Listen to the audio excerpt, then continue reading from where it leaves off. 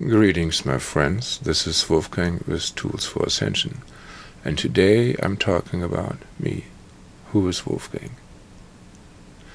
I was hesitant to do this video because I do not want people to follow me because of what I am, like an authority, but because, if it resonates with you, as truth, this is I want you to do, trust in yourself. I have seen too many blind followers, who put gurus or other authorities on pedestals, giving their power away to them. Save me, knight in the shining armor. And then they have to put them down later, when they wake up to the truth, to their own truth, they're seen, the flaws in the gurus and the distortions in their teachings. So, you save yourself. I give you some tools, and you do the work. I help you here and there. It's like teaching somebody how to fish, and then they can fish for themselves and feed themselves. I don't want to be the one fishing for you, or I'm not responsible for your life. I'm not your daddy. Also, I was hesitant about sharing about myself because I'm actually a very private person. And previously, I was also hesitant about sharing some of my mystical experiences, and have found that it resonates with a lot of people and confirmed some of their own experience. So it was very helpful, and I haven't had any negative feedback as such, which is kind of amazed me. So I'm asking now that anything that comes from this video is going to be for the highest good in divine harmony with the most benevolent outcomes. Amen. So now the self, is a very important question for self-discovery. And personally, I'm actually an enigma to myself, like most of you are to your own self.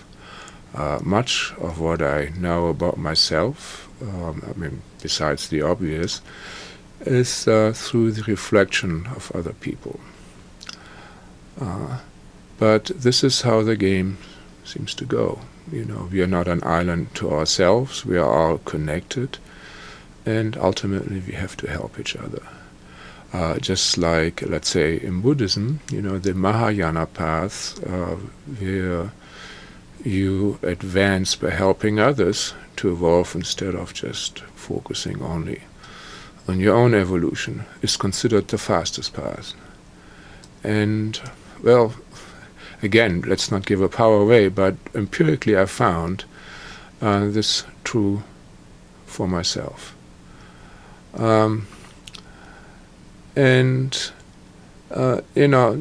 Let's just talk about some misconception. There is this idea that once you reach Satori or enlightenment, and then it's all done. That's just as true as any promise of any advertisements. So, just where they promise you, hey, if you get this souped-up car, or your new boobs, or, whatever, your problems will be solved. And so the same is for the Hindu idea of mukti, of liberation.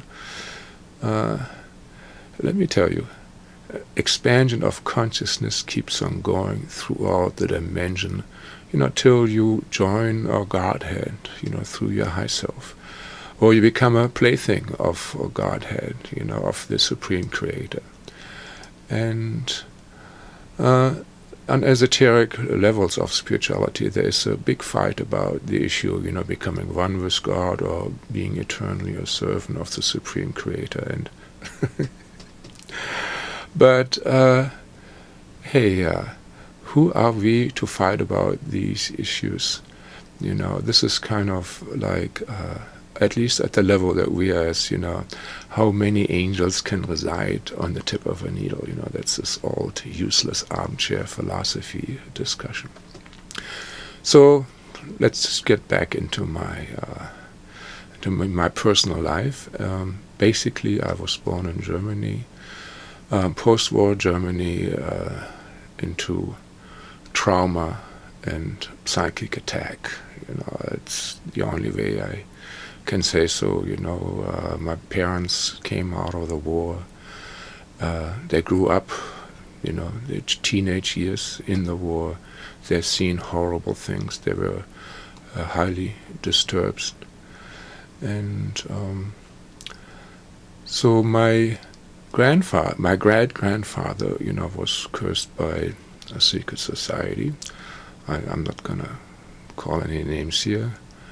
And my grandfather was rejected by his mother and did not get any love. And, oh God, he married an evil woman that was actually demonically possessed. And so, my mother did not have a good time growing up. Then my father kicked my mother into the stomach, while she was pregnant with me. Probably survivor guilt from the war, And anybody that knows about rebirth and the theory of rebirthing, or any, I think, decent psychologist, should know that, your birth is probably one of the biggest traumas you're ever going to have in your life. So I was 10.5 pound, European pounds.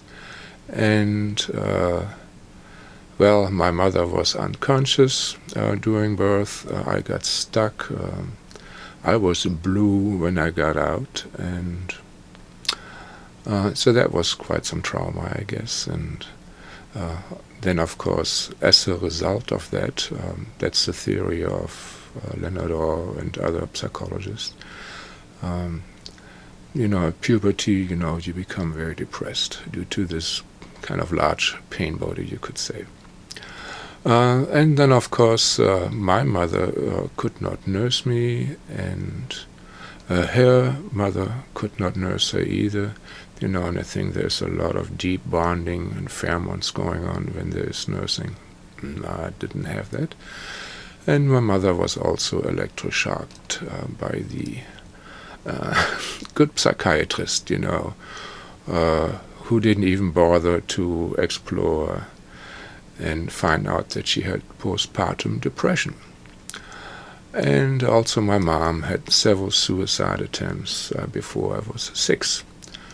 So there was a lot of trauma I was born into, and anybody probably understands that a little baby, whether it's in the womb or around the mother, cannot distinguish between its own emotions and the emotions of others. So yeah, I grew up in a pretty nasty emotional soup. Then at the age of 3 and 4, I was actually psychically attacked in my dreams through nightmares in high resolution, lucid dream quality. I don't want to get into any details, but this was not made up by my own fantasy, what I saw. These were, this was some high intelligence, not a good one, doing this.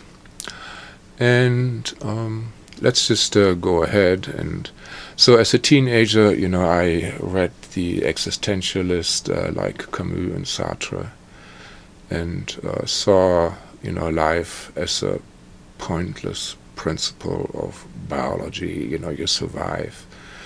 And I was, of course, manic depressive or bipolar, and I felt trapped in my small, idyllic German town, which is kind of like in its beauty as Heidelberg. Plus, I have to say, I was, or I still am, a very sensitive person, and there is still a lot of trauma just floating around those old cities from old times, from wars. from people that have never been cleared before. That is a fact. In India or other places, there are regularly ceremonies being performed to purify the ethers, and that has not happened in Europe. So there's a lot of pain in the area, and I probably felt that too. So anyhow, I did not like the bourgeois scene that I saw around me. None of the adults around me inspire me. And I was an atheist, and I thought, I don't want to live like that, for maybe another 80 years. Nobody asked me to be here. I don't like it, and I don't have no responsibility to anybody else besides maybe the suffering I will cause my parents. So I decided to give myself 2 years, to look for happiness. And if I couldn't find it, if I couldn't find out those principles, I'd maybe kill myself. It was pretty radical and sincere. So also, being an atheist, I challenged God. I told him, if you're around, if there's a God around, you better show yourself. You got 2 years. And yeah, I was serious. Well, actually, the goddess came and saved me through an experience of divine love. I talk about this in a video, The Divine Kiss. And so I decided to keep searching for happiness and truth and do not kill myself. In order to explore myself and the world around me, I studied face reading, and it helped me a lot. I also studied philosophy and fine art. Well, I thought, among all the people I met in my life so far, the artists were the coolest. They were laid back, they were thinking outside of the box, and they were just not bourgeois, not boring, living at the edge, being free thinkers. And I was good at art too, so that, and I also decided to study philosophy. Philosophy is massaging the secrets of life, exploring, how we think. And, I studied the critique of science, as a field. And, of course, aesthetics, Schopenhauer, the world as imagination and will. Beautiful, beautiful book. And, yeah, I read Nietzsche, but, a strong man armchair philosophy, in my opinion. He hated women, but he was maintained by his 4 sisters. What a noble man he was. Right? Disgusting, Anyhow, so I ultimately, I lost my interest in philosophy because my philosophy professors, they just switched theories or aspects, how to look at life as it pleased them, and they did not have any superior quality of life, or maybe wisdom or more love than anybody else. So, plus, who was this? Well, there was one author that put out this beautiful book. Well, I don't recall the name right now, but basically he just published a small book, and he said, and he was a famous philosopher, he said that if you really look at it from a big perspective, philosophy is mental speculation. You're on the mental plane, you're discussing philosophies, but if you want to know its truth, you have to become empirical. You have to see how it relates to the physical 3D reality, and basically it's coming down to bean counting, just statistics. And so that was it for me with philosophy.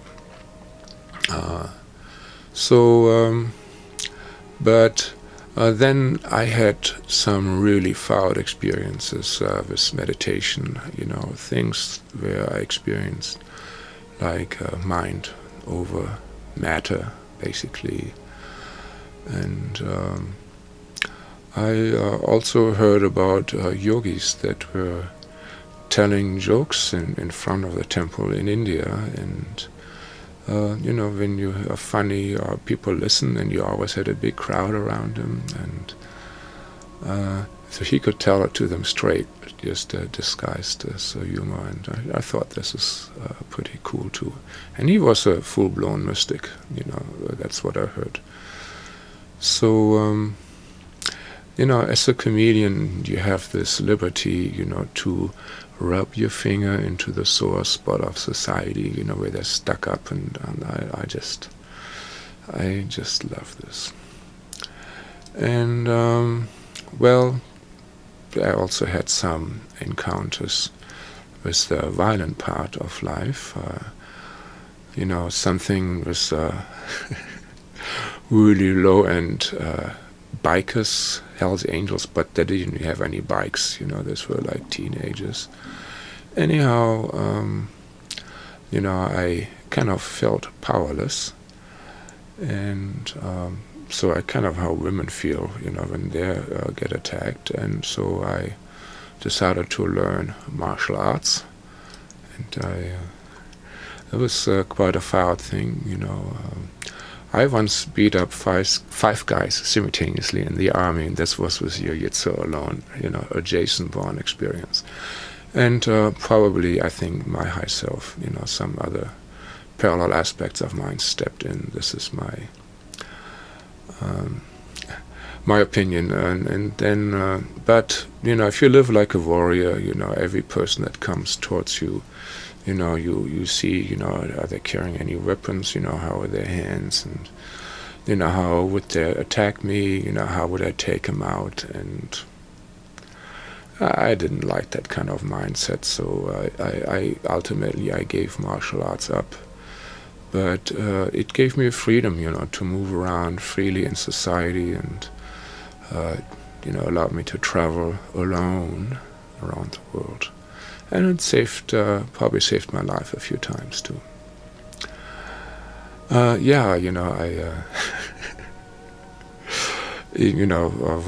doing martial arts, let's say I practiced knocking out candles, by, stopping my fist about a quarter of an inch in front of the flame, this kind of things. And, hit a couple of people, just tapped their throat and just said, nah, we don't want to fight, do you? So,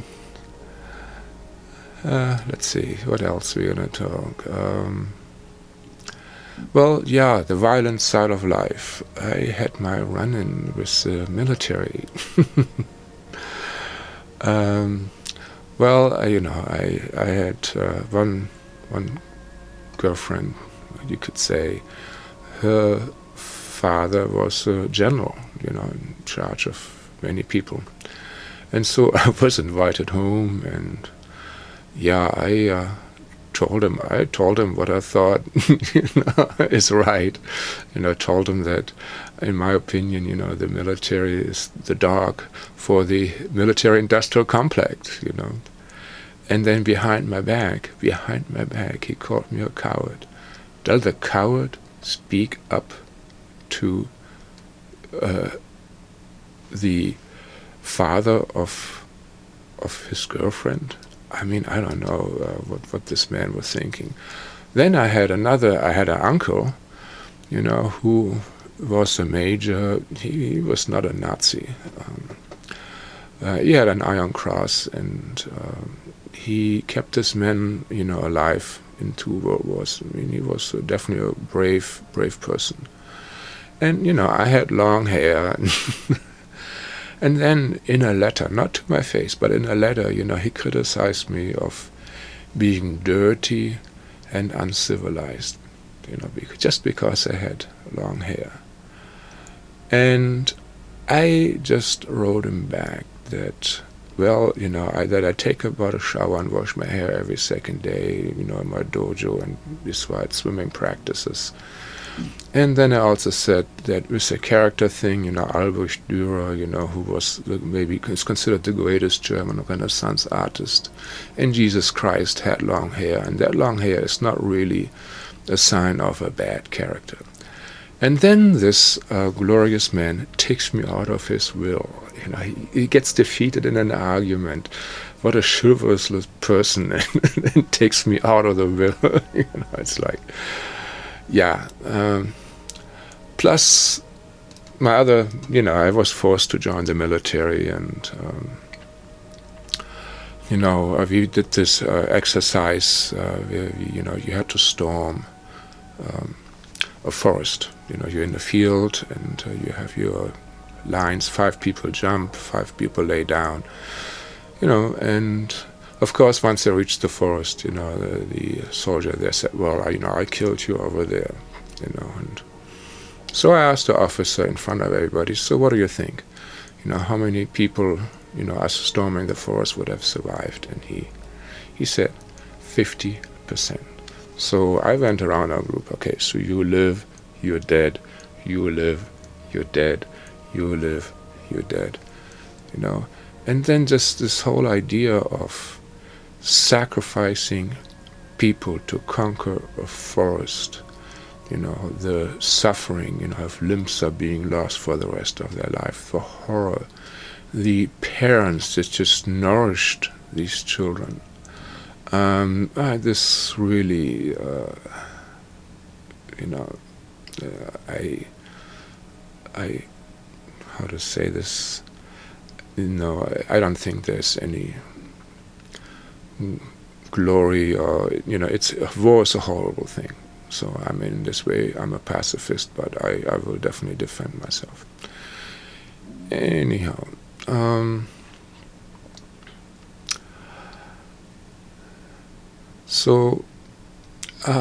the philosopher, I think, was called Lichtenstein, that reduced philosophy to bean counting in the end. So at the end of my studies, I started meditating and also chanting. I chanted Om Namah Shivaya, and I did it for hours. I had a beautiful recording, cranked up my stereo all the way up and just chanted for hours, and my life just changed dramatically. I had beautiful experiences with friends. I became very attractive to the opposite sex. And just little miracles, would happen. So let's say, one day I was talking to my friend. I said, I thought, I like to have some birds in my room. They give life, and they're beautiful. I think this would raise my consciousness. And then he goes, well, you should get a parrot. They're very intelligent. So we went to a pet store, and parrots were $500 a piece, and I declined. Well, the next day, I was cramming in the botanical gardens, and the next day I took the long road home, through a park. And there in the tree was a parrot. I went ahead, caught it, took it home, gave my friend a call, and he came back with a cage, with a parrot cage. So many things like this happened in my life, where my desires were fulfilled. I got initiated by the Siddha Yoga Muktananda Swami, through Shaktipat. Basically an energy transfer. And, he was famous for having done this in Haight-Ashbury, and, just touching people's heads and cheeing them up, and then they would go into meditation. Well, I've done things too like this, I have to say. On German Mineral Show, I use my wand to zip people up, to charge them up, open their nadis, crown chakra, etc. And they go on to meditation too, you know, my own style, but somehow I follow in that line of those gurus. I mean, I had several gurus, and I'm not mentioning them all by name. Well, also as a student, you know, and this was quite a important experience for me. I ate brown rice, you know, just brown rice boiled in water, no salt, nothing, for 1 week. You know, I was told, oh, then you can see your dreams in color. So, well, I had cold feet and cold hands, but it was very, very liberating, because, you know, I could see, like, you know, you could get like a kilo of brown rice for $3.50, and you could live probably a week or 2 weeks off that. So I realized I can live off nothing, you know, if I have to. You know, it's not a problem. I can survive. You know, so a lot of fear about life and how to maintain myself in the future was taken away. And when I looked at shopping windows, you know, it's just like, oh, I realized I don't need all this stuff. You know, so a lot of detachment came from that. And, you know, consequently, I investigated vegetarianism, explored macrobiotics, and other styles of eating. Then after I finished my studies, I went to Sri Lanka with a former Buddhist monk. I had a really good time there, and I have to say, for the 4 months that I spent there, I had a lot of mystical experiences, more probably than, you know, compared in the time frame that I did in my 6 years that I spent in India. You know, I saw halos, you know, on people. I mean, full-blown halos. I'm not talking aura. I'm talking blazing white light halos. I also probably wore a halo. You know, I saw people looking up at me, and jaw dropped. I was introduced to the macrocosmic orbit. You know, basically a mystic entered my body and showed me this. I connected with the water turtle, you know, on a DNA level. I lived with a shaman, and I saw the shaman's helper, you know, being possessed by Kali, dancing in the fire, touching coals with his hand. I have a video on that where I talk about this. I had a lot of crown chakra experiences, you know, where I didn't know at that time what a crown chakra was, but, you know, where I'm sitting in a bus, and suddenly, you know, I have this kind of feeling above the head. You know, in some Christian paintings, you know, you see the apostles with a little flame above their head. Well, that flame they're showing is quite piddly. But it just felt like this flame over the head, and I knew this was not for me. And when I looked around in the bus, suddenly I always saw one of those old country folks, you know, in simple clothes. You know, you're kind of looking at me, you know, thinking, oh, kind of, you caught me, you know. So, you know, I picked up on that. Or, you know, I was smoking, let's say, a cigarette in a park, and a gentleman walks up to me and says, sir, you know, a person like you should not smoke cigarettes. A person like me, you know, I mean, this like blew my mind. So another big thing that happened to me in Sri Lanka was like in Colombo, the capital. I found out that you could hire the State Gallery like for, I think it was like $100 a day, something like this, you know, for a Westerner, you know, cheap, dirt cheap. And so I went to the German embassy and, you know, said I want to do an exhibition. They just laughed at me and said, well, we have display panels. We're not going to organize an exhibition for you. And, you know, I had brought my final art exams, pictures, you know, what's this, big format. You know, I had maybe 50 of those. Well, I got a poster designed. I painted those panels. I got interviewed by the Columbus State newspaper. I was on the front page with my interview. I had 2 pictures on the front. I had a radio interview. And yeah, I had a big darn art exhibition in Columbus. And and I was observing myself, all the art students came, and I was wearing this silk kurta, and I had 2 Olympus cameras, both with motor drive around my neck.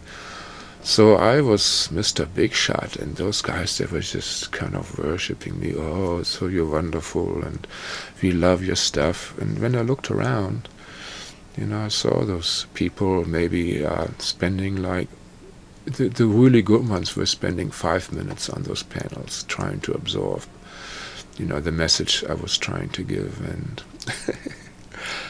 and I realized, they may be getting 5% of the ideas that I put in there. And, I somehow rejected fame at that time. I realized, this adoration of fame is for the wrong reasons. They don't really know me. They don't really understand my art. There's not enough time. And it was nice, but it was not something that I wanted to pursue as the goal of my life, like my art professor did. No. And also in Sri Lanka, I fulfilled some other dreams, because the third world is very cheap, compared to Western standards. So I rented a whole old British villa, with an atrium, balcony at the beach. And we had 2 servant boys, go for us, 2, who would get water, cook, and do errands. And I was living a dream, I was skin diving at the beach, and I could go 20 yards down, without a bottle. I had a harpoon, but I decided not to kill any fish anymore. And there were beautiful coral reefs, and the fishermen took me out in their catamarans, and it was beautiful. And I realized, though I was living what most people are dreaming of, I got used to it. After 2-3 months, I did not appreciate the beauty of the palms and the beach anymore. It's just, and I realized, you get used to everything. Even I was lucky enough to have beautiful girlfriends in my life, and I also noticed you get used to it. After some time, you realize, oh, this nose is not completely straight. So whatever level you are in life, you get used to it. Even when I was living with a shaman in the jungle, deep in the jungle, and I was eating every day white rice and the banana flower, the flower of a banana tree, chopped up with salt and chili. And that was it, every day, for 2 weeks. I enjoyed every second meal, just like I pretty much enjoy every second meal, that is very nicely prepared nowadays, or ever any time. So we get used to any standard of living that we're at. So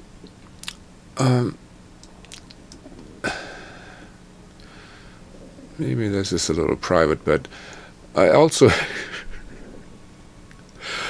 well, sexuality is a big thing for most people. So for everybody, it's, I think, one of the biggest urges there is, and so I should talk about it.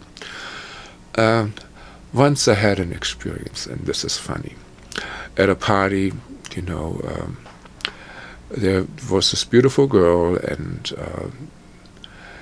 And so, I was sitting next to her, and I thought our hands touched, and I fondled her hands, caressed her hands for about 15 minutes. And then, after 15 minutes, I realized that I was fondling the hand of my friend, who also thought that he was fondling her hand. And of course, at the time where we were not knowing what was going on, we had a great time. And of course, once we realized, we just laughed and laughed and thought it was very funny. But it shows, the illusion of the mind, or the context of the mind. It's not necessarily rubbing of skin tenderly. It is more like thinking, oh, this is a beautiful person. The social standing is very high, and she is, or he is, very difficult to get. Those things make a lot from the psychological titillation of sexuality. And so, I had an experience in Sri Lanka, and this was kind of one really important one. So I was kissing this girl in the dark, and then I realized this probably feels exactly the same, as if I'm kissing my grandmother. It's just the physically the same. It's the same sensation. So the difference is just in the fantasy. And so these kind of realizations, they actually enabled me to later on in my life to be 12 years celibate. So I went through this realizations and this voluntarily performance of celibacy. And many people in the ashrams where I lived thought I was gay because I would not hit on women. Little did they know. And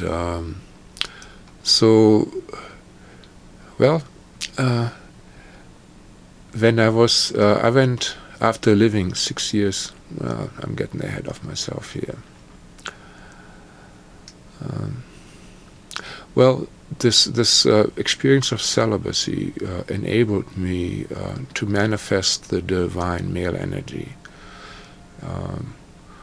Because you have to have, you cannot be just a slave of your gonads. Then the divine male energy cannot manifest.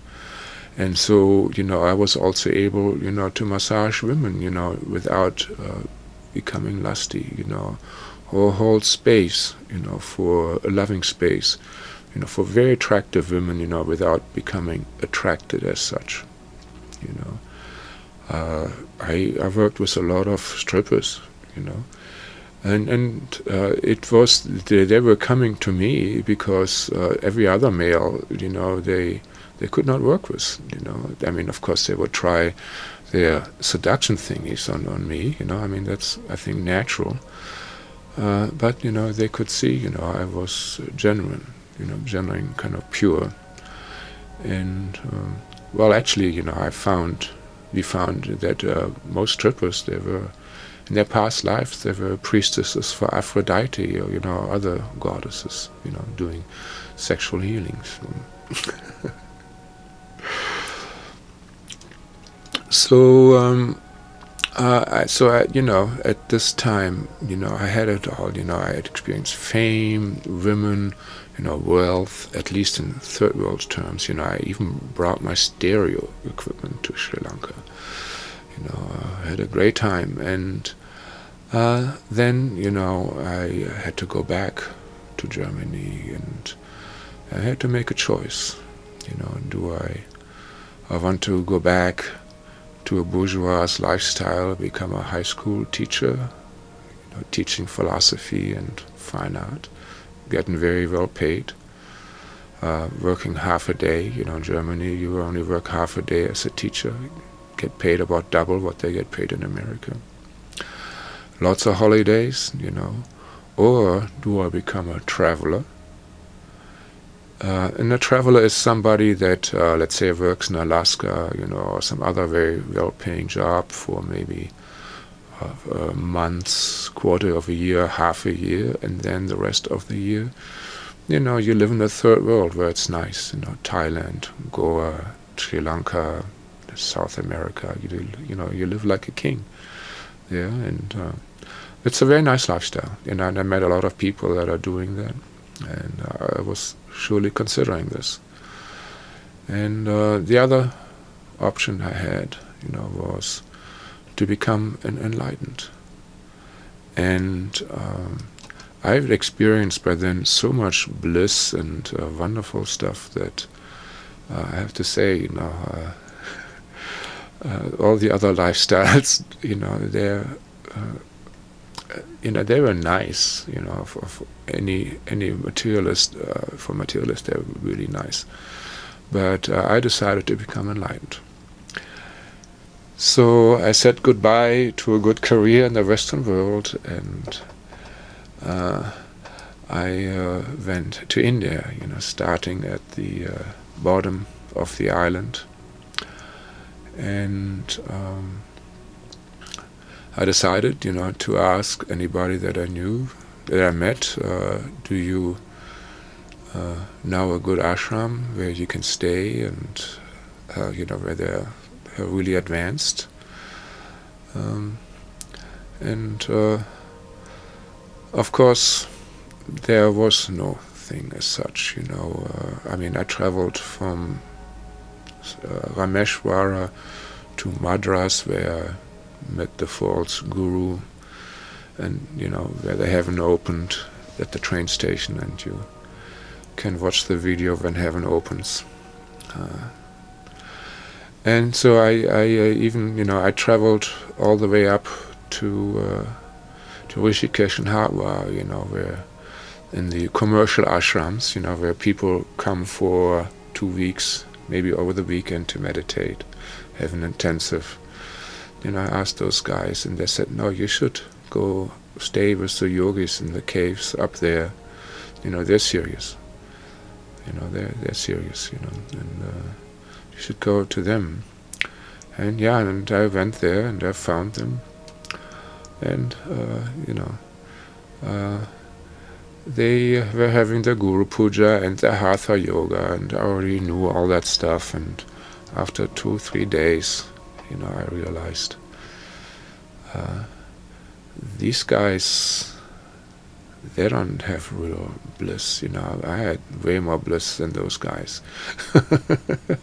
They're not that enlightened either, Sorry, about the judgment. You might think I'm a judgmental butthole, but I was very serious there, So I prayed to God, and when I realized that, I prayed to God, I was really serious. This was from the bottom of my heart.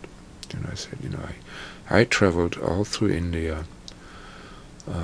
I was looking, everywhere, and I don't know. You help me. I really don't know, what to do now. I had maybe $200 when I went to India, and I was running out of money, and I just said, I don't know. And so the next day, there were 2 devotees there in the cave ashram, and I talked to them, and they said, yeah, you should go to Bombay. That's a good place for Westerners to be. In Bollywood, there's a wonderful ashram, and I did that, and I have to say, this was probably the only ashram in India that was right for me. And I traveled afterwards all over India, and in all kind of temples and ashrams, on all kinds of missions, and that was definitely, God pointed me in the right direction, I have to say. So, and I had wonderful experiences on the way to Bombay. I spent 24 hours sitting in front of a couple with a mother-in-law, and the mother-in-law was eating constantly. It was just... And then on the next... And they also met a saint, you know, who was going to Vrindavan. And he was retired and a mystic. And, you know, he said, oh, you know, he spoke basically no English. And, you know, but he said, you know, you can do it, you can do it. And I'm like, what? And then he opened his crown chakra. I mean, and so, yeah, I could feel it, you know. So we would hang out, you know, just vibing, you know, having nice vibes. And opposite of us was a Hindu pimp with his 2 horses. You know, he was smoking hash. So we had, you know, the sinful world there, the saint. It was just so funny, you know, so, you know, the duality was just right there. Very, very funny. So I studied Bhakti Yoga in very famous ashram in Bollywood, and I would do mantra meditation for 2 to 4 hours a day. And I met the famous people there, like, you know, the Birlas, the Hindujas, you know, the richest people of India, and more. I don't name them all. Also, you know, mixed with the Bollywood scene. You know, I went to Hema Malini's house and took some photographs, you know, for paintings from her and her child. And some of the celebrities, you know, they would greet me when I saw them in a restaurant. And I used my skill as a photographer and in printing. I have to say, you know, one of my ancestors, I think 19th or 18th century, you know, printed 10,000 Bibles. And that was quite a feat in those times. So that karma of printing has always been with me. And my mother, I have to say. We all survived as printers, or connected somehow with the printing industry. So I took photos of deities, and millions and millions and millions of posters were sold all over India. You know, I designed calendars that beat the India calendar in an art exhibition. India was the most prestigious calendar in India. You know, I introduced scanners and the latest technology and densitometers. Made sure the quality was just right. You know, we actually fired some printers and, you know, got our own printing presses, and you know, it's like very successful. Very successful. And, you know, this was, of course, my karma yoga, where I worked for free. Worked for free. And I would fast at certain holidays, you know, from water, from sleep, chanting mantras, you know, Vedic mantras all night long. Great experiences. I would sleep on the marble floor with a $2 straw mat under me, a pillow and a thin blanket for 6 years.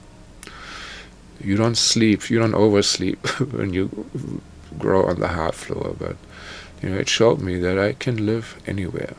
You know, I'm fine. You know, I can eat brown rice, sleep on the floor, I'm fine. You know, it's very liberating. I experimented with mantras. You know, the same mantra, I could do it very fast and precise and loud, or in the mind only,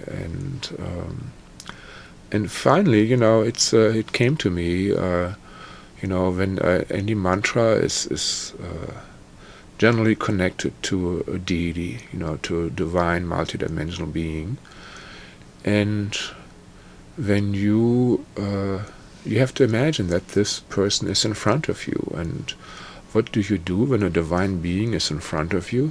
You smile. You know, I mean, at least from respect, if not from love. And, once I started smiling while I was doing my mantras, oh my God, there was so much bliss. I had so much bliss. I mean, that was like, that's why I was chanting 4 hours a day, many days. Because it was so joyful, not discipline, And so, yeah, I gave up this whole attitude of awe and reverence and just, straight love. And I toured India, doing photography and other missions. And I encountered many teachers, probably from past lives. Yeah, I encountered gurus from past lives, that actually recognized me, and hugged me and pinched my cheek. And I had to go to, let's say, for instance, I went to Jaipur. Jaipur is this beautiful, beautiful cities with all those palaces, and the famous altar, temple from Srila Rupa Goswami is there. It's called the Radha Govinda temple. And I had to get some statements from those priests there, and they are, it was a strange experience, but this is how they do this in India, I found out. I mean, I was a white guy, and so, this was those administrators, that were in charge of the temple. They were just living in a building that had just sand on the floor. And they were sitting on the floor, there was just a table, and very austere. And there were actually a family of rats living in there. They would just run across the room, and that was all cool. They would not kill those rats or chase them out. That was part of the family, I guess. So that impressed me with those guys. And so they said, just sit there and wait. So I would sit there, for half a day, just chanting on my beats, my mala beats, and being in bliss. And then they said, yeah, maybe tomorrow I give you your document. And they said, yes, just go there and sit there, And I would, meditate, chant on my beats, and I think this happened for about 2.5 days. And then, he gave me the papers that I needed. And he actually invited me to come onto the altar, of those famous Radha Govinda deities. There were some upset people in the in the crowd there, seeing a white guy, on that altar, and I got an apple thrown at my head, but it's just, one of those experiences. I got invited by the Lion Club, all members, they're like doctors, professors, highly educated people, and I would preach to them, and it was amazing, when I would talk to them. It was as if like wisdom was flowing through me, and I was like watching and saying, wow, I've never seen myself like that. And they were like all in bliss and smiling, and so probably, I was getting empowered, preaching from the heart, and started channeling, It was very nice. And also, when probably the Hindus will know, there's this famous Nachi deity and Natavara, and I was invited to this temple too, and I was standing like all the way in the back. They have like a theater-like, steps, so that everybody can see the altar. And I was, when I came in there, I felt I was coming home. Just the feeling of coming home after a long time. And I just started sobbing. I just cried. I mean, just, I rarely sobbed that much, that strongly in my life up till then. Yeah, that was probably the strongest sobbing I've done till then. And the priests, they throw like kumkum powder, into the crowd. And Nachi deity is like a child form of Krishna. So he's very playful, trickster, he's a little rascal, And so I'm like in the middle of crying, and then, boom, you know, I get hit by like, you know, a big chunk of kumkum powder, you know. And, you know, the priest normally couldn't throw that far. But, you know, so I knew, like, Nazi, he was, like, tipping me on the head. Once in Dwarka, I was in the temple up there, and was standing in front of the altar. And, you know, I looked to the side, and there was this beautiful yogi. I mean, you know, very noble face, you know, very radiant, beautiful, chiseled body. I mean, really a noble person. And there was also a female there, and she was kind of swaying around. And she looked like a great yogini, good energy, you know, time kind of ageless. You could hard to tell her age. And, you know, at that time, looking at them, I knew exactly what they were doing. They were running energy, you know, tantric energy, white tantra. They were doing white tantra. I knew exactly what they were doing. So, you know, that means, you know, I was a tantric myself in past lives. Yeah. It's just, you know, I mean, India is definitely fouled. It's the most fouled country I've seen so far in my life. And I've been to Nepal, and I've seen Iran, Iraq, Afghanistan, Pakistan, you know, Turkey, and Norway, and, you know, I've been around. So when I was in Pandharpur, there was a big mela there. It means a spiritual gathering. And I walked along this road, and the road was lined with lepers. You know, I mean, lepers, you know, people, you know, whose nose falling off, whose fingers and toes fell off, you know, those kind of guys. Hundreds. It was several miles. There were maybe 1,000 lepers, maybe more. I think there were several thousand lepers, maybe up to 2,000 lepers I saw at the same time. You know, to see something like that is just like mind-blowing, you know. So after, you know, basically to live in India, you know, to learn the culture there, was a great eye-opener, you know, just because it is so different, you know, from Western culture. You know, and you know, I got a completely new perspective, you know, on Western culture. You know, in the Western culture, you know, the sick, elderly, and crippled, you know, put away in homes, locked away. And in India, you know, if you're crippled, you're put on display by your handlers to make money. You know, and I see people dying in the road, and people defecating on the road. You know, it's just, and life is cheap. Very cheap, and there's people everywhere, you know. It's completely, gives you a completely different outlook on life. You become very detached.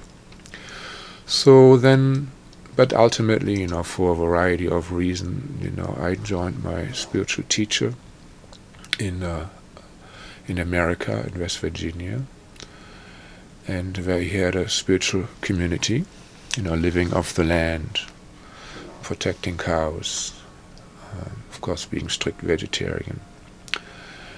And so he decided, my guru decided, to break away from the Hindu tradition, you know, the Hindu trappings, like, and to westernize his teachings, you know, to have a greater audience for the teachings. And he actually formed an interfaith community. And many people, when they hear interfaith, they think Christians, you know, the Methodists, you know, getting along with the Baptists. No. This was like Native Americans, Sufi, Kundalini yoga people, New Age people that channel,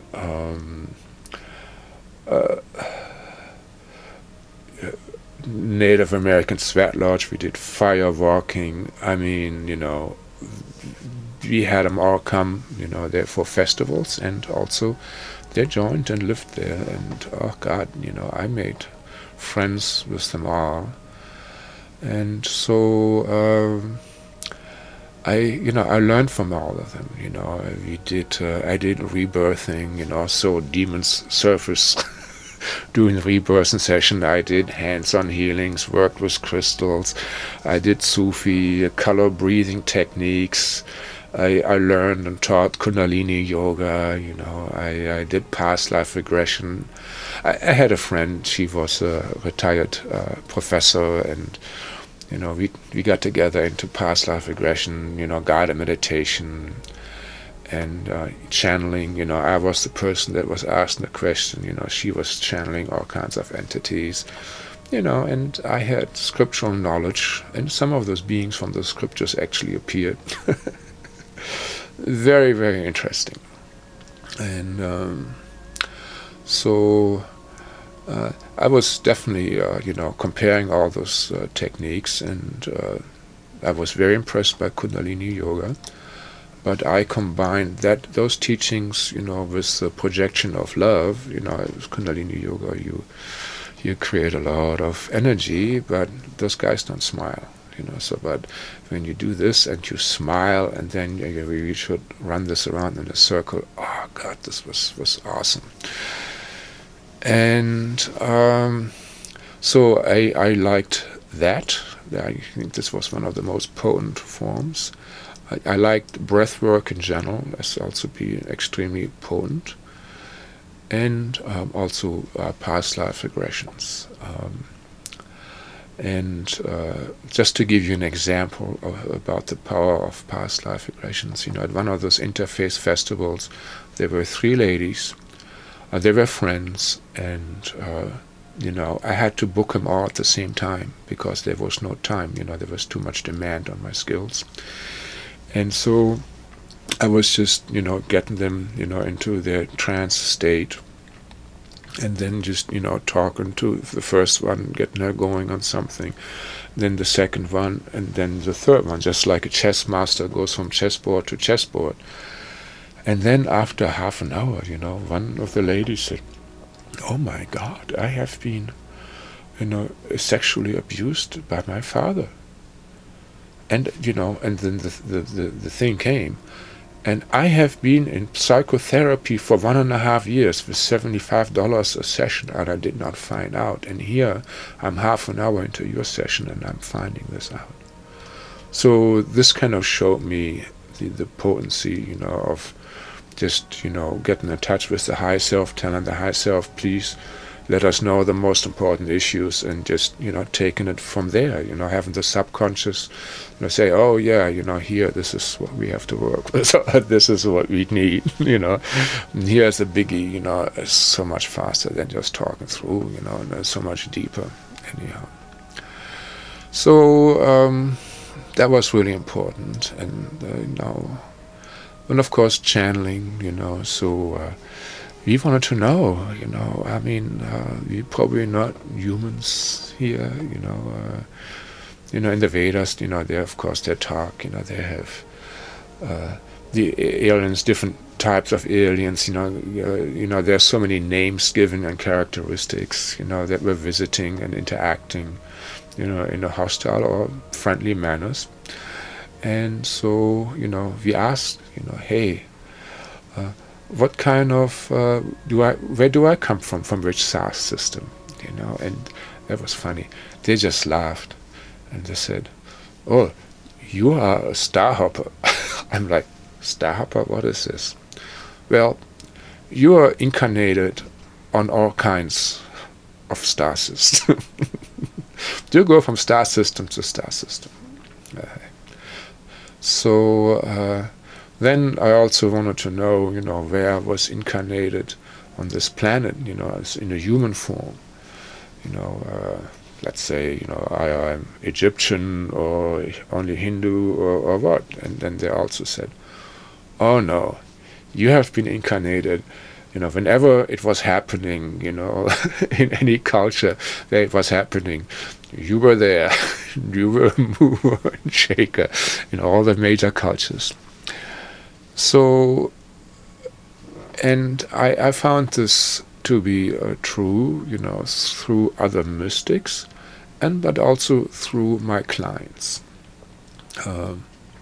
Like, Dolores Cannon, when she had her clients, deep under, she would get a lot of messages and insights when she was asking questions. So, this was kind of my process too. So, so whenever, somebody's in a past life, let's say, I had a client wanted to know about their Native American background, so they were showing they were in Sedona, wearing, at the vortexes doing ceremony. And, so whenever people see themselves in important parts in their past lives, I ask them the questions. Is there anybody that you recognize, in this time, in your past life, that, in this lifetime? And, yeah, you are there as one of the shamans doing the ceremony, and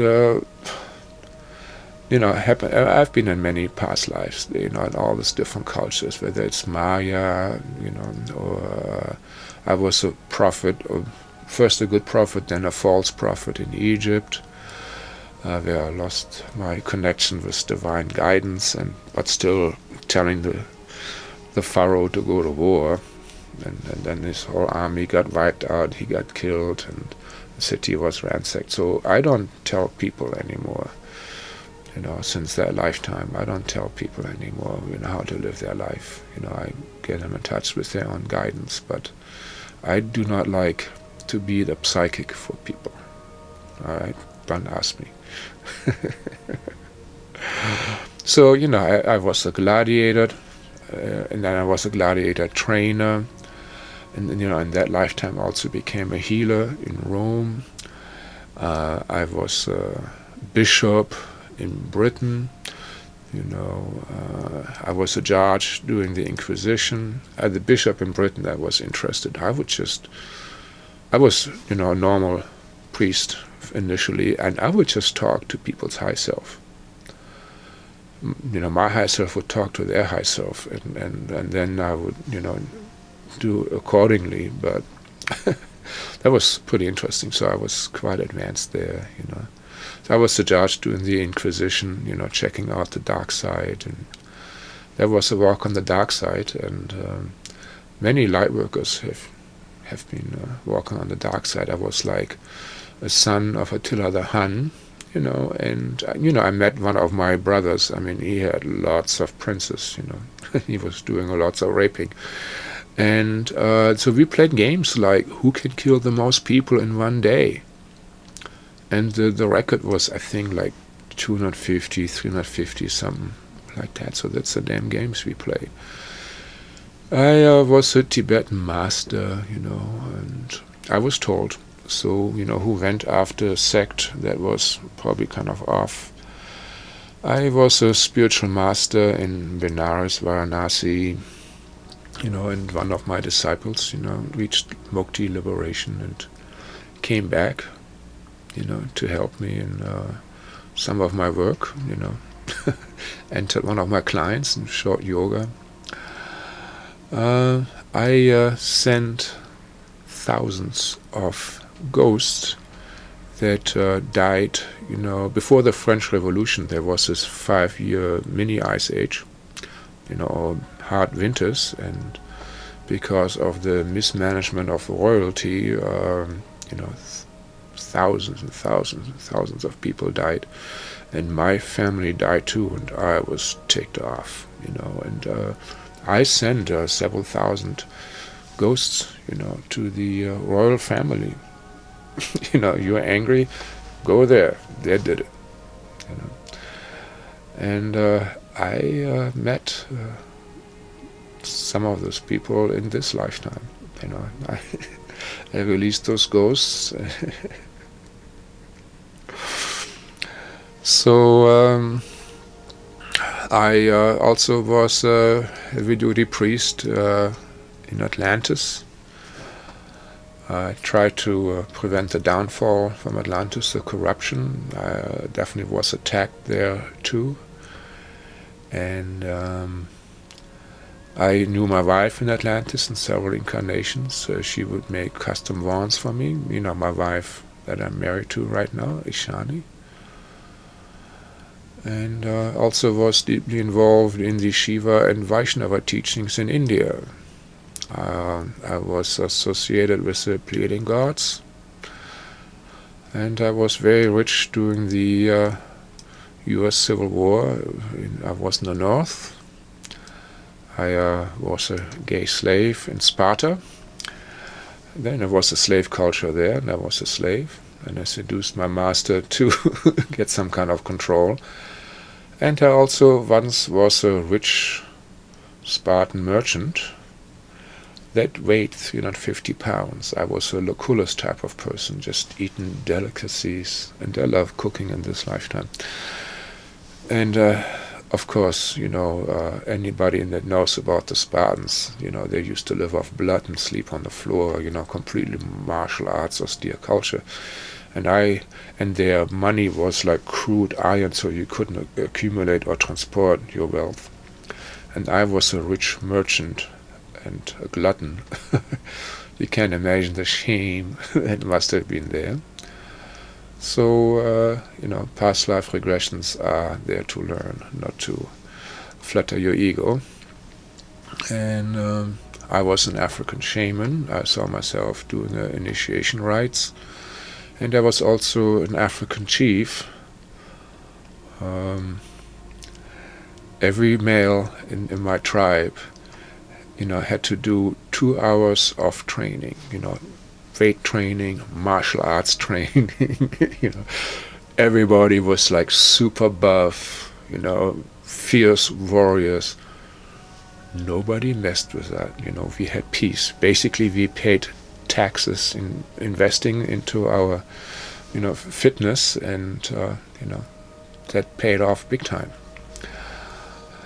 And what else?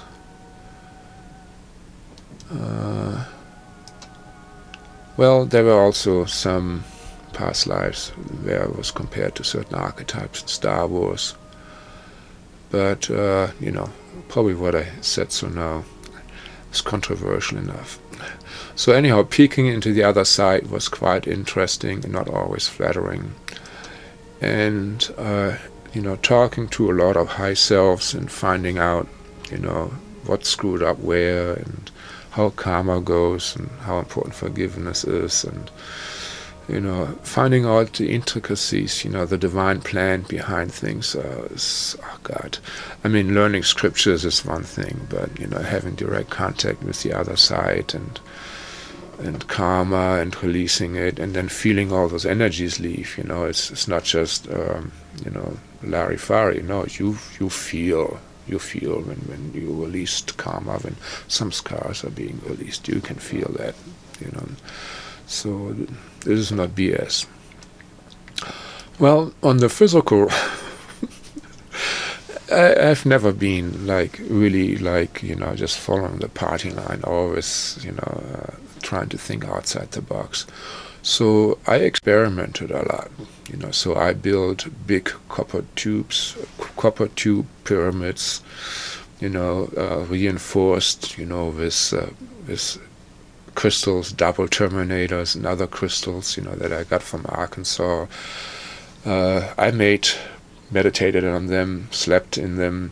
I made paper pyramids, and, you know, foot wide paper pyramids, rows of 3s and 7s. I slept over 21 paper pyramids. That's quite juicy. And I ultimately commissioned, when I got into crystals, you know, commissioned a wand, you know, from my future wife Ishani, you know, who was a jeweler.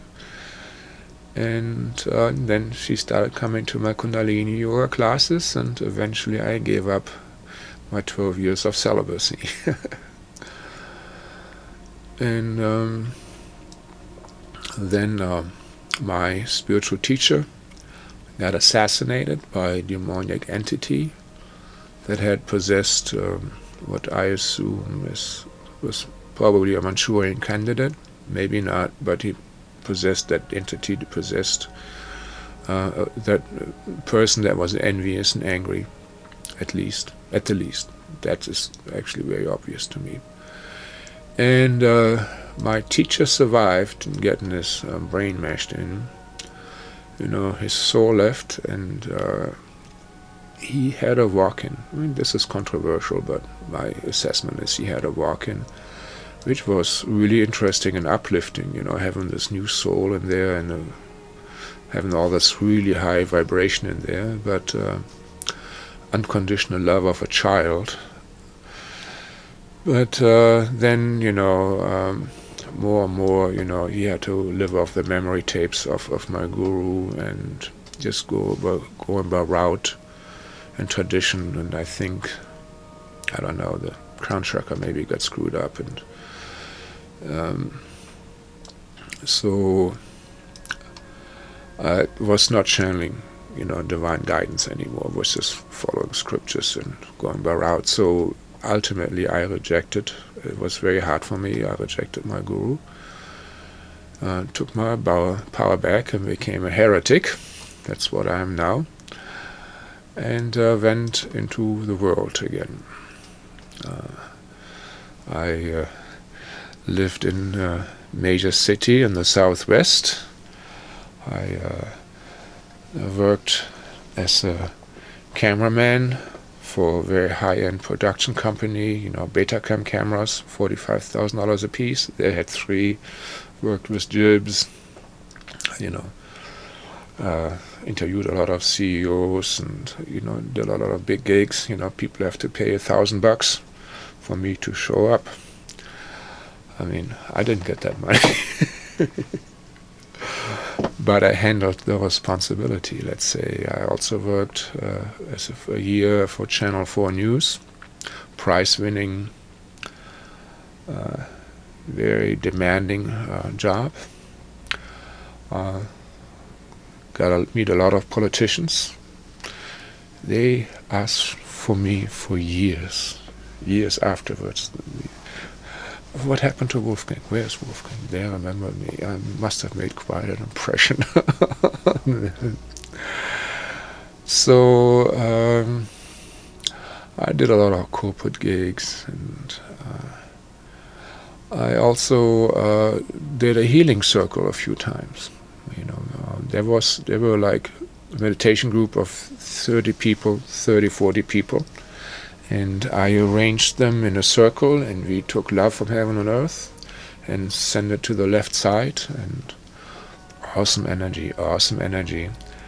And then we put somebody in the middle, and they were getting so much love, and we projected that love onto these people in the middle, and within probably a minute or two, they were just cracking up, crying, from so much love. They received so much love, that was so unused to them, and they just cried and cried. I mean, it was really liberating crying, it was awesome. And then, I started doing my own healing classes. Had a lot of Reiki masters coming to me to learn my different techniques, past life regressions. And this time I did about 1,000 soul searches, with people. That's what I call them. I'm not always going to past lives, it's, meeting your higher self, meeting your inner child, and, meeting your totem animals, talking to them, see what's up, doing healings. Mother Mary, I worked with her a lot, and so many people, could smell the roses, when she was there. A lot of Mexicans, they, I had whole families, and, they saw Mother Mary. I mean, she appeared to them. I didn't see her. I can just feel her and smell her. But they saw her. So, I was very fortunate, having all those experiences. So, I also managed the only New Age store in a city of 1 million people, and of course, played around with all those toys and advised customers, souped up singing bowls, read all the books, managed all the psychics. One psychic, and her husband was anesthesiology. Anesthesiologist, basically, was a doctor. But she had asthma, and many times she would come and just gasping for breath, and and clients waiting for her. She's a very good psychic. Clients just waiting for her, and she said, "No, I can't do it. I'm going home." And I just come on here. And in front of all those people, I blew a conch on her. Used my wand, cleared her, charged up her lung access points, and she was fine. It took me about 2.5 minutes, and she was fine. People like, whoa, looking, it's like blowing their minds. Yeah. Also, there was a lot of military there. Handlers with psychics being there, and one captain considered himself a healer. I don't know what kind of program he came from, and he wanted to figure me out. Came to my circle, to check me out. He passed out every time. About 3-4 times he tried it. And he was a willpower guy. He tried everything to stay awake, but every time after about 10-20 minutes, he was like completely passed out. I mean, we thought it was very, very funny. Anyhow. So I also, worked with special forces. Guy had his Kundalini go off when he was 17, and had problems all his life.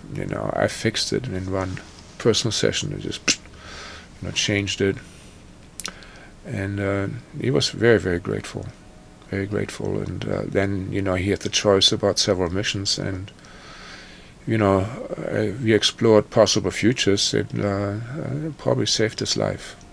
So they are good people in the military. But frankly, I don't want to work with MyLab people. People that have been programmed, super soldiers. It's too dangerous for me. I'm not set up for this, so please don't contact me. With this. I'm sorry. I don't know what kind of subpersonalities I'm awakening, and then having to deal with demons and stuff like this. So also don't come to me with black magic and jinn trouble. I don't want to deal with this. I'm here to teach love and light, and to connect people to their inner guidance. But I'm not to fight these kind of battles for people. Sorry. Well, so my wife, she, makes magic wands, the real stuff, and I show her how to use them. You've probably seen maybe some of my videos. If not, check them out. I mean, it's not the wand that does the work. It's the energy that you run through it. So I can run the energy through my hand or through a pencil if I have to. But of course a wand is much better. And she also makes crowns, and crowns with all their jewels. They soup up your crown chakra, and your third eye. So I was on for years and years. I went to many gem and mineral shows, selling those, demonstrating them, doing the Muktananda thing, zipping people up. And I also went to many New Age shows, like Hands of Light, many New Age shows, New York, San Francisco, Columbus, Ohio, And of course, I checked out everything that was there, all the teachings, all the gadgets, So, maybe I find something better. And, I found a lot of good stuff there. So, as I said, I'm open-minded, and I just like to use tools, see how effective they are. I'm not attached to any dogma. It's not my style. So then I left this city in the southwest, because ultimately they're going to be running out of water. And then I went to a beautiful city, a little city, that's where I'm now, next to the highest mountain on the East Coast. There's supposed to be a huge crystal here under the mountains, and that's the big central node for the whole East Coast. And it's too small, to support me as a light worker, at least in my opinion. And so I worked in the printing industry. And I worked blue-collar jobs on the floor.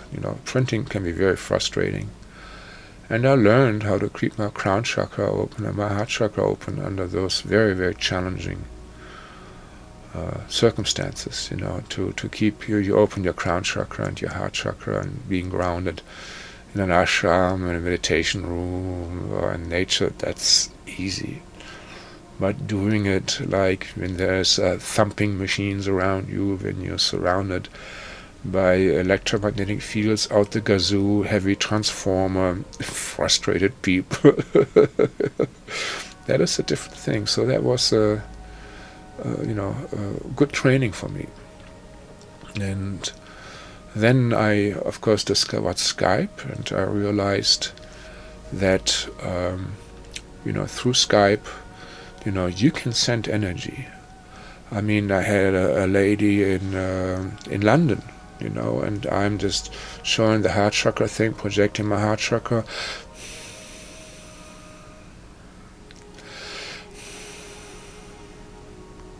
And she could feel it in London right away, So it's an argument, for the holotropic universe, We are all connected, and time and space doesn't matter, You can project these energies across time and space. Even if it's from a video that has been recorded, the energy still comes through. In a way, it's holographic. It's all connected. So I can do some kind of energy work, but I don't like to do energy work on people. I wake them up to how to access the energy themselves, through the earth, through the heavens, through the crown chakra, the higher dimensions, bring it into the heart, project it, to your inner child. To me, I give feedback, show how important smiling is. And, and then, of course, communicate through subpersonalities, and going into past life if necessary. I take care of a lot of ghosts. I've been sending sometimes whole tribes of Native Americans that got slaughtered, into the next world, from Civil War, people that got killed, those individuals. They were standing in line, and I did not have any peace anymore. So, I closed the door to that. I'm not doing this anymore. Unless through a client. If there's a client, I take care of this. And it's amazing how many clients are harassed by ghosts or have been possessed by a ghost. From car accidents, anesthesia, intoxication. Some people have enemy ghosts that hate their guts, follow them from incarnation to incarnations. Some people have lovers that are attached and just follow them from incarnations to incarnations, and they're jealous of their wives, husbands, and create a lot of troubles. So it's very interesting. And I don't chase them out. I get them into heaven. Then once they're in heaven, they're connected to their high self again, and they get their wisdom back, and then they're not a problem anymore.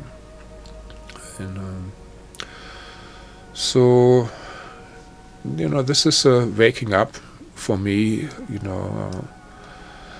Who I am, what I can do, and so also the people I meet. I've met people that I killed as a gladiator. I've met people that killed me and cursed me, and I find out about curses, release curses, at least for myself. I met a boss of mine that had me whipped as a slave, and he wasn't a happy person, I have to say, in this lifetime. I have met women that I loved and that loved me, and we got separated through war or death at sea. I lifted curses off my ancestors and tracked down entities that try to hurt and sabotage me through my incarnations. I apologize to people that are around, and so I had a lot of run-ins with the dark side, and that comes with the territory. And let's say I have some razors in my shoe for those kind of things and other surprises, and I also have quite a potent celestial ancestry that have my back. So don't try anything, I would say, for the both of us. So I don't use my energy. I just hold space for people and teach them. I work a lot with higher dimensionals, with gods. They come when I call them. It's probably not so much because of my power, but more like because the ego to contact us humans at this special time of awakening, And my clients are coming from all kinds of paths of life. A few can see their past lives with their eyes open. Oh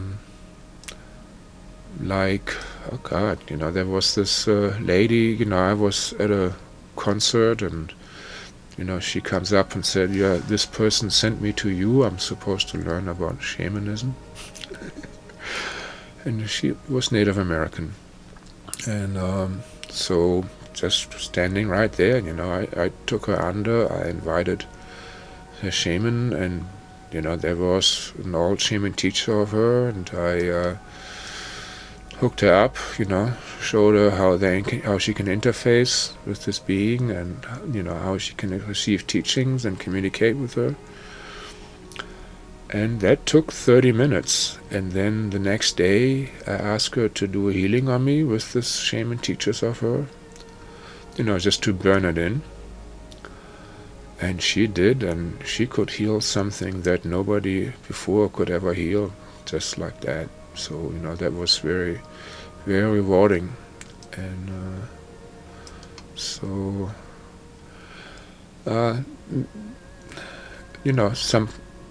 some people just, they're very psychic.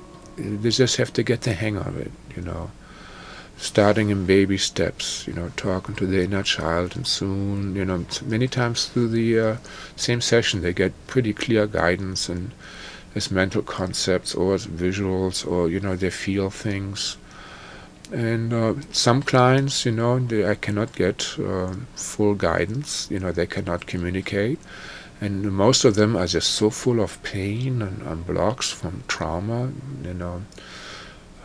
or from ghosts, that, they need just breath work and intent and other techniques, so to clear this pain. But then they can get in touch with their inner guidance. you know. And, you know, I like when they can get in touch with inner guidance. I don't like to do things for people. And, you know, and then there, I mean, I've encountered avatars and all kinds of high selves, and, you know, gods, Olympic gods, all, you know, higher dimensional races. And, you know, fortunately, you know, I had all this training in Vedic scriptures, you know, and how to deal with those beings. And also, I'm aware of the deep conspiracy. So I don't get my blind blown anymore, you know. So I work a lot with angels, and so well, this is just about me here, you know. I hope I don't come across as an egomaniac. I'm glad I had this lifetime, though it was not always easy. But on the long run, you know, I have to say, you know, my life has become more and more joyful, you know, where the bliss, the love, is just becomes a permanent state for me, you know. And please understand, if you have been watching up to now,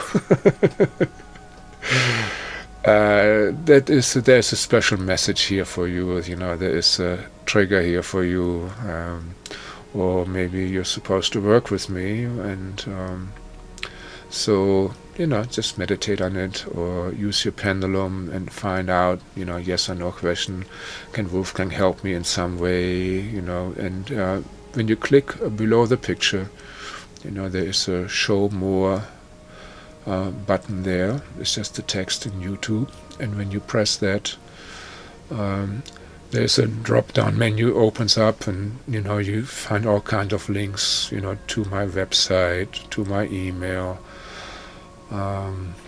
through other videos I made, and just take it from there, you know. Follow your bliss and guidance. And again, you know, I love you. Namaste.